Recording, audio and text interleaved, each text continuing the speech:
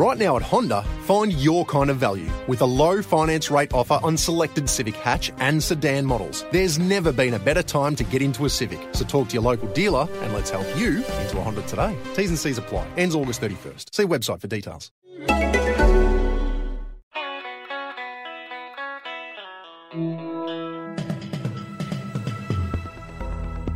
You're listening to the Betoota Advocate's weekly news wrap on Desert Rock FM 96.5. G'day, I'm Bruce Hitchcock, and you're listening to the weekly Betoota News Bulletin. Here are the top stories from the Betoota Advocate, Australia's oldest and most respected newspaper. Starting with national news, and the former Deputy Prime Minister Barnaby Joyce wants hiring regulations at Parliament House overhauled. He says politicians should be able to hire their partners so they can go to work without having to worry about seducing babes, like his new missus. Speaking with The Advocate this week, Joyce said, Canberra's a weird place. You know, you've got absolute sex bombs like me walking around the place with tight moleskin trousers that hug the crutch, and you got some serious smoke shows like Vicky working alongside me. I don't blame Vicky for falling for the big dog. I don't blame anyone who's done anything similar before.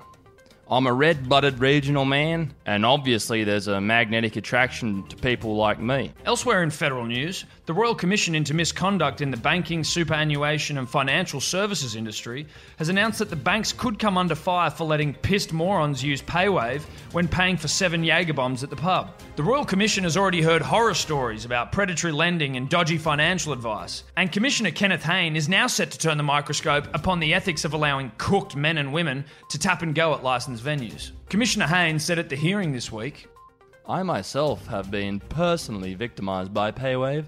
I mean, I can't get stung too bad by the feature because of the calibre of red I drink. And if I'm ordering more than a couple of glasses or a bottle, it goes up over the $100 threshold, so I have to actually put my PIN in.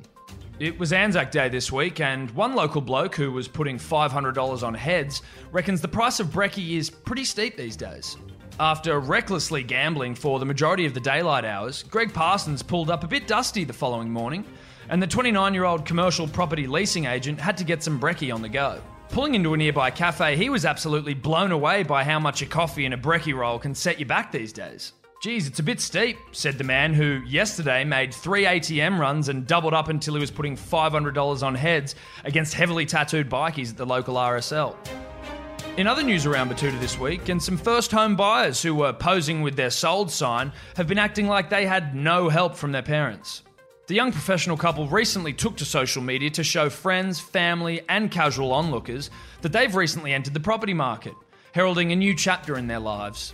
Marsha Sock and Gavin Coolidge, both of Betoota Grove, said that they've made many sacrifices and that any young person can enter the housing market provided they're willing to work hard and go without. Gavin, who graduated from a large publicly funded private school in the heart of town, said, I've effectively given up skiing. Haters will say my dad helped me, or Marcia's dad, but the simple fact of the matter is that they didn't just give us the money. We actually have to pay our parents back for the 40% deposit. So fuck off. Steve Gilbert Davies, a reader from the French Quarter, commented on the story, saying he earned his deposit after his gran died. Now, some bad news for Apple fans. A recent study by the CSIRO has concluded that there's no redeemable benefit to owning an Apple Watch. The CSIRO's Peter Flanagan said, If you've ever seen someone use an Apple Watch on the street, you won't need to read these papers' findings. Overseas now, and London's Royal Observatory has announced that they're looking into how long Jamie Oliver actually thinks 15 minutes is. The study comes on the back of the success of Jamie's 15-minute meals, which have become a Western worldwide sensation. They're delicious and healthy, but that comes with one problem. They don't take 15 minutes at all. George Airy III, a timekeeper at Greenwich Royal Observatory, said, I attempted to cook his quick lamb tagine for my family. Did you know how long it took me? 33 minutes and 15 seconds. I mean, the fact he claims that a meal takes 15 minutes to cook is a mere insult to my existence.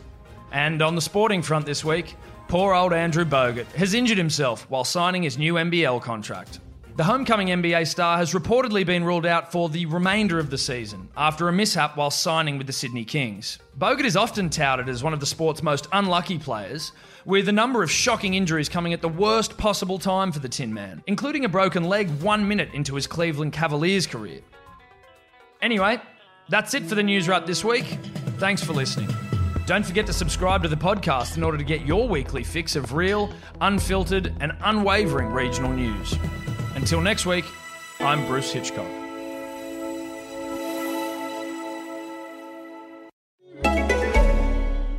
Right now at Honda, find your kind of value with a low finance rate offer on selected Civic hatch and sedan models. There's never been a better time to get into a Civic, so talk to your local dealer and let's help you into a Honda today. T's and C's apply. Ends August 31st. See website for details.